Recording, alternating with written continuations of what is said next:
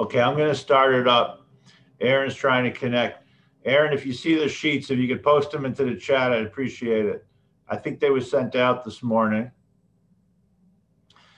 What we're going to do is hopefully, Azriel B'Te'avon, what I want to try to do is for the next 2 days. So we're actually going to be live tomorrow morning as well. If you're up to seeing me, if not, you'll get a copy of it.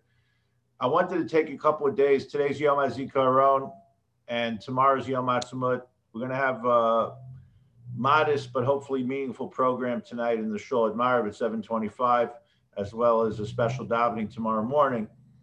But we're going to try to do some Torah, which is the greatest way to pay tribute, both to the Kedoshim of our Chayalim, as well as to dedication to Torah Yisrael, Medina Yisrael, Eretz Yisrael.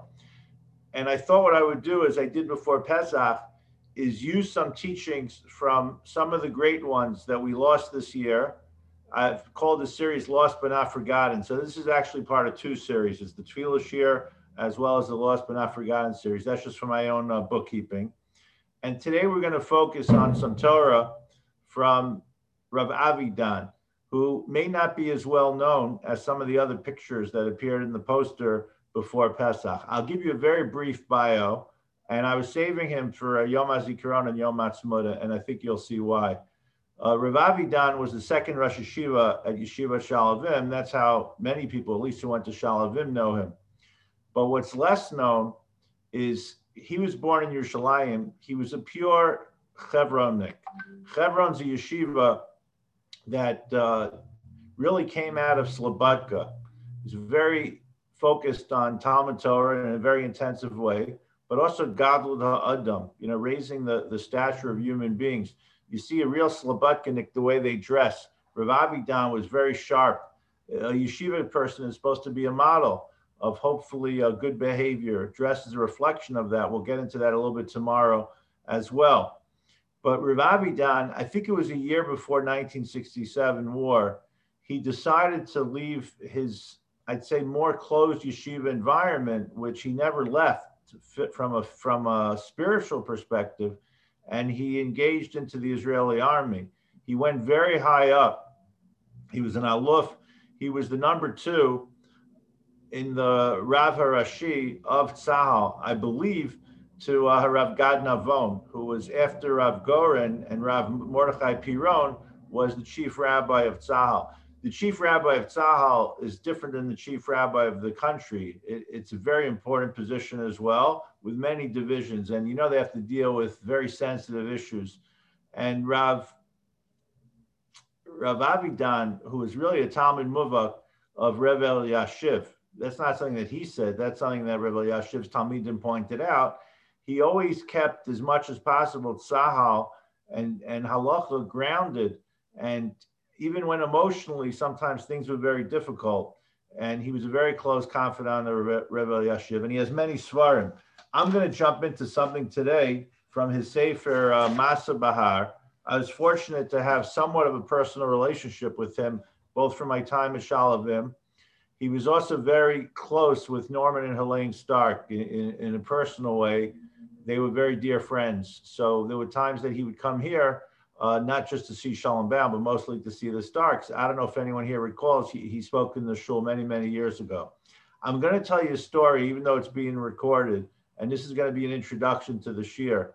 When he came to the shul, he called me. I'm not going to tell you the whole conversation, but he called me after davening over. He said, "I'd like to speak to you, Shalom, Reb Shalom." He gave a lot of respect to me for some reason. And he was very upset. I saw the veins in his face. He was red in his face. And it connects to our shir today. I said, "Rav Avidan, what could I possibly have done?" So he heard in the shul a Misha Berach being said for certain captive soldiers of Tzahal. I'm not going into all the details. And he was very disturbed by it. I don't think I've ever told the story publicly. So this is quasi-publicly. And I said, "Yeah, we're still saying it. We still have hope." He said, "You don't understand. In the particular case that we're discussing, I paskin based on evidence, scientific evidence, medical evidence, halachic evidence, that these captives are not alive." And he said, worse than hope is false hope. It's sheker. It's not giving an honest evaluation to people. And he was very passionate about it. There were certain changes that were made, at least by me, after that. So this question came to him. He was very in 1973. He already had a very important position in the Rabbanut of Tzahal. And if you look here, this would be beautiful for Yom HaZikaron, meaningful for Yom HaZikaron. You know, when a Chayal goes away, if anyone here has family in the army, whether they're going away for a weekend or whether they're going away for a war, you know what the mothers and the fathers as well, they're hoping the child returns. But what happens if a child is taken as a captive? In 1973, there were many, I think we call them POWs. In Hebrew, it's Shvuyim. And Baruch Hashem, a number returned, right? They're very complicated halachic situations. How do you do exchanges? Remember the Gilad Shalit case, and I'm not paskening any particular case, but these are very complicated shikulim. The Gemara discusses this, the calculations that have to be made to be podeh, what's called a shevi, someone who is in captivity. And I remember hearing many years ago from Rav Nebenzahl, or reading from Rav Nebenzahl, this is when Gilad Shalit was still in captive. I said this one year on Tisha B'Av, how our obligation of V'ahavta L'recha Kamocha that's coming up in Parshas Kedoshim, we have to imagine that we are Gilad Shalit. That's what he said back then, that we're sitting in some dungeon somewhere with a gun at our heads. And that's our responsibility to the Chayalim as well, when we daven for their welfare and when they're taken captive or they're going through different challenges. So the question that came to him, I'll start today, and tomorrow's shir, which again, I'm going to go live tomorrow. If you could join us, we're going to, if we don't finish this today, we'll continue, but I'm going to share something maybe a little bit more upbeat from Rav Rabinovich, who is the Rosh Yeshiva of Yeshiva in Ma'ale Adumim. Very important. He was an Ola from Montreal to England, then to Eretz Yisrael. So these are the two Gedolim that are still with us, and they're going to inspire us the next 2 days. So if you look in the sheet, I give you the name of the Sefer on top. This is one of his Svarim. He has many other Svarim. I'm fortunate to have an inscription in some of them from Rav Avidam when he came to visit. And this is the question that you have in the middle of the page, on the top of the page, second source. She'ela, this is the question. Ha'im ve'ezo bracha o brachot tzrichim levarech hachozer me'ashevi b'nei mishpachto. If someone is fortunate enough to get their child returned alive, we're going to see a situation below. We know that with Yonah Baumel, when the family was informed, I think it was in April 2019, that at least his remains were returned. There was also a question that came up. So what bracha should be said? You have to understand the context. We're halachic Jews. Remember when Rav Rimon was here a couple of years ago? So someone in the shul said, who's asking all these questions? The Chayalim, when they're in the army or their families, anything should be allowed. Ones Rachmanim Patre. So Rav Rimon said, aside from the fact that you need to give halachic answers to questions, the soldiers, and I'm saying in this context, their families as well, they're not looking just for any heter in the world. It's not just about emotion. Part of what anchors them and strengthens them is their allegiance to the halachic system, at least those that are connected to it. And you know, as many stories as we hear of religious chayalim, they go into the army and maybe they don't come out as strong religiously. It's a very challenging environment. That's sometimes true in the short term, but there is many stories of I don't like to call them chilonim. The Lubavitch Rebbe would slap me in the face, but less dati, so-called, they're not dati yet, who are inspired in the army and started asking more questions. So the question is, if you get out, if you're released from captivity, a chayal is fortunate to be released from captivity, what do you do about it? We want to have a reaction. So I would have answered what he suggests is actually what you're not supposed to do and was very popular in the 70s. Maybe it's popular as well today, as I'm going to show you. Shamanu, we've heard, Shekasher Chazru Shavuyei Tzahal, Me'ashevi, La'achar Milchemes Yom HaKippurim, Horu Lahem Levarach Birchad Matir Asurim. You know, every single morning we say, blessed be Hashem, who releases the bound. We say that as part of chakras. It used to be said when you first got up in the morning and you said, oh my God, I actually got up today, and you're able to sit up. That's the Gemara in Brachos on Samach Amud Beis. All the different brachos that now have been unified together in the Siddur. So what's the answer? Now, I gave you a couple of just highlights from popular Israeli press. I'm not comparing or contrasting any situation over here, but this was just recently when Jonathan Pollard was released. So you see that Bibi Netanyahu sent out a Twitter, I don't know, a tweet, whether he wrote it or someone wrote it. What does it say? It's very small font. It says, V'shavu vanam l'gvulam, Baruch matir asurim. You have another situation of a woman who was released last year from, I think she was held in Russia. So again, Baruch matir asurim. If you look to the right-hand side from a Chayal, when Gilad Shalit was released, the headline in the paper was Baruch matir asurim. So it's a very beautiful bracha. And, you know, when we say it in the morning, Baruch matir asurim, do we really feel that getting up in the morning, we were released from being bound? Not so much so. My alarm wakes me up, or I wake up every morning at a certain time. So this would be a perfect application. What his answer was, and again, I'm interested in this on two levels. One is just to see that emotion of being released from the army and from captivity is obviously incredible. You see Chayalim that want to be able to channel that emotion towards Hashem. But the role of a Rav, and that was very much Rav Avidan's personality, is it still has to be anchored in halacha. You can't say, okay, because now that we're free, we can say whatever we want. You know, very often when you go to Eretz Yisrael, I've been on different tour buses with different groups, federation groups, all different denominations. And again, I'm not saying this in a judgmental way, but very often everybody says, as you're getting close to Yerushalayim, the tour guide says, okay, and now it's time to lift a cup of wine and to say bracha shechiyana with God's name. Now, again, if that's anchored in halacha, that's very beautiful. If it's not, then you've just taken something beautiful and you've messed it up, because that's not the way halacha works. So it's good to be anchored. How do we do things? So his answer is very beautiful and gives us an appreciation of the development of halacha and how it applies today.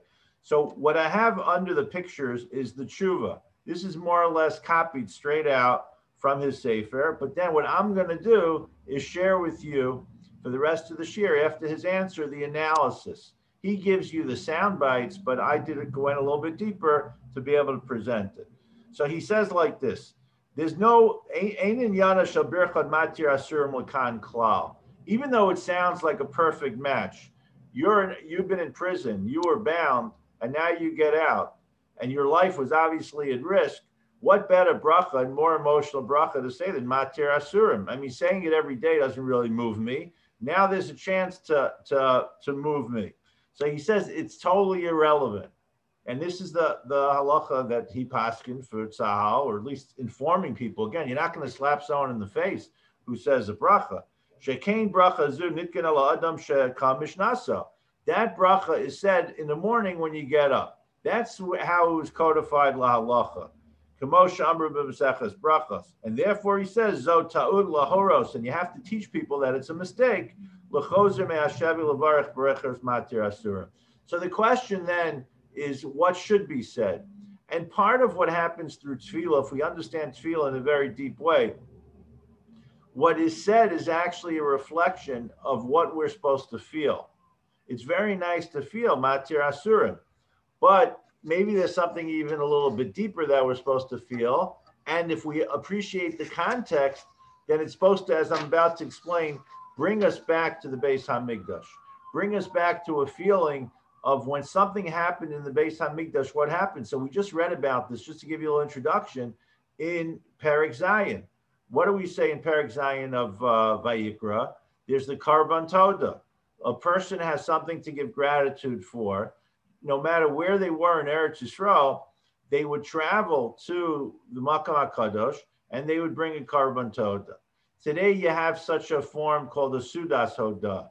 And what we're doing in a Sudas Hodah, as the Netziv explains, we're not showing off, look what God did to me. It's an opportunity for us publicly, because you need a minyan. Same with Berachas HaGomel.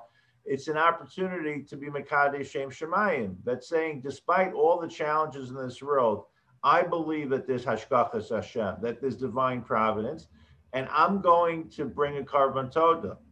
What Rav Avidan told these Chayalim is there's a bracha even greater than Matir Asurim that you should say and that you should feel. Again, I'm not comparing which brachos are great, but Matir Asurim is when you get up in the morning.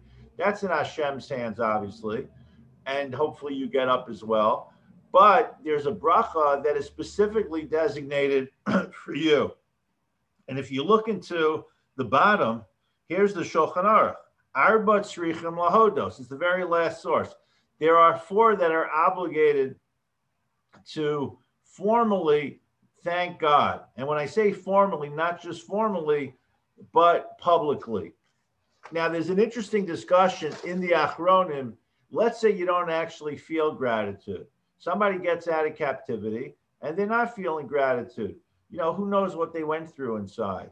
It's very nice for us to tell them they have to say a bracha, but let's say they're feeling unbelievable mental duress.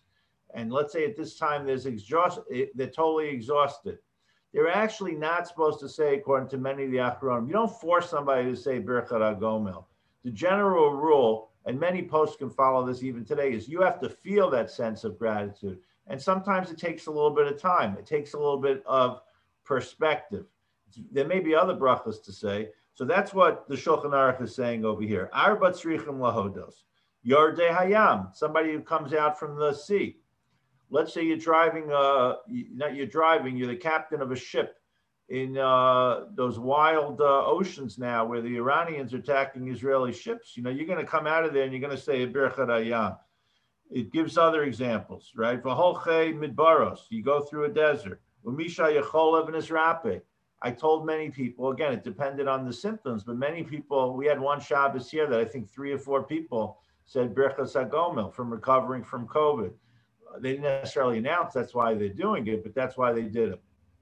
It's an interesting question. Today, the common question is planes. Do you say it? Not say it? Where do you fly? You know, these are all questions. Let's say you were driving and you had a fender bender. So these are the practical questions. Some people are very anxious to say Birkat HaGomel as often as possible. You know, there's a nice feeling. You get up there, you get an aliyah, people say what happened. Maybe you feel a sense of relief, Hakar Satov. But the last that's mentioned in the Shulchan Aruch, which today is very extremely relevant, is Chavush B'Veis Asur and V'yatza. If you were captive in a prison and you got out, then you say Birkat HaGomel.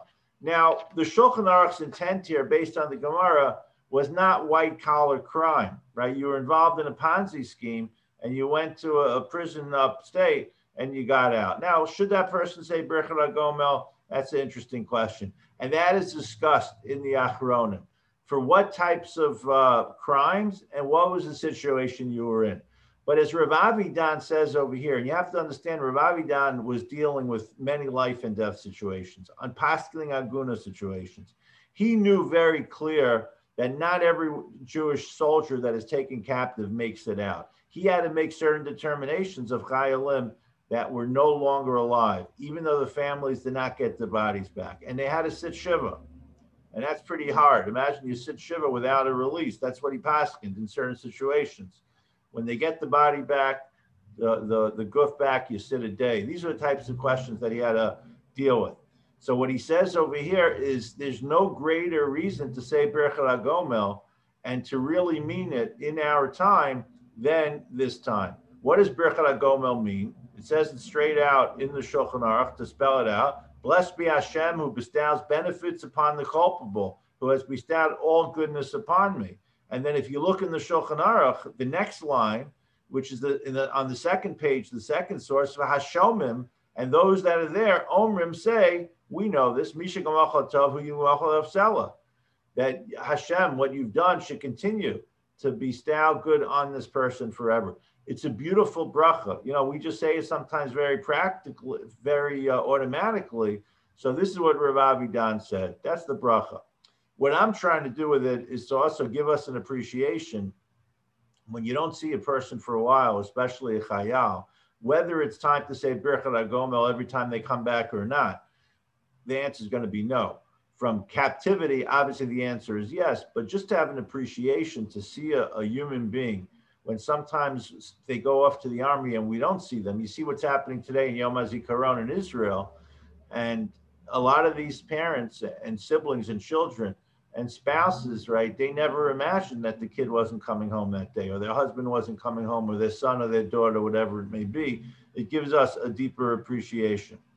Now, there is a fascinating, I'll just, because I have a few more minutes, there are other bracha opportunities that he discusses in this tshuva.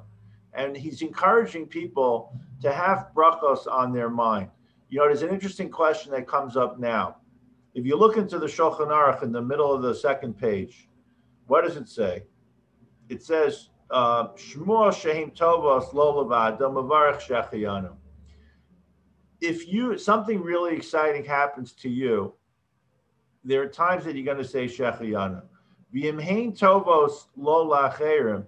And if they happen not only to you, but to others, then you say a bracha of Hatov U'Meitiv. We're most familiar with this. If during the drink of a meal, you have a better wine than you had Kiddush, so you say Hatov U'Meitiv.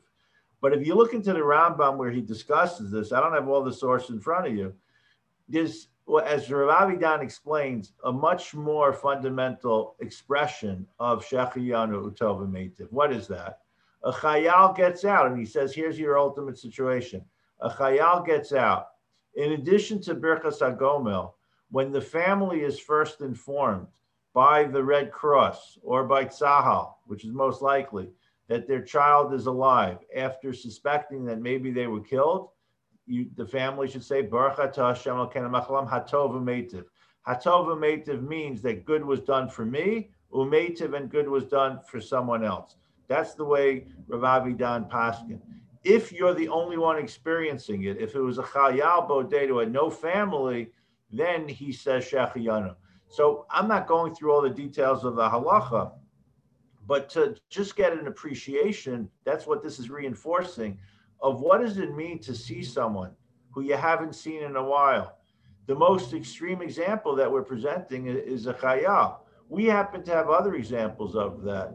It's an interesting question someone asked me. They haven't seen a grandparent for more than a year. So if you look at the last source in the Shulchan Aruch, Haroa Eskaveru La'achar Shloshim Yom, this is actually a halacha today. If you haven't seen someone in 30 days, Omer Shechiyanu.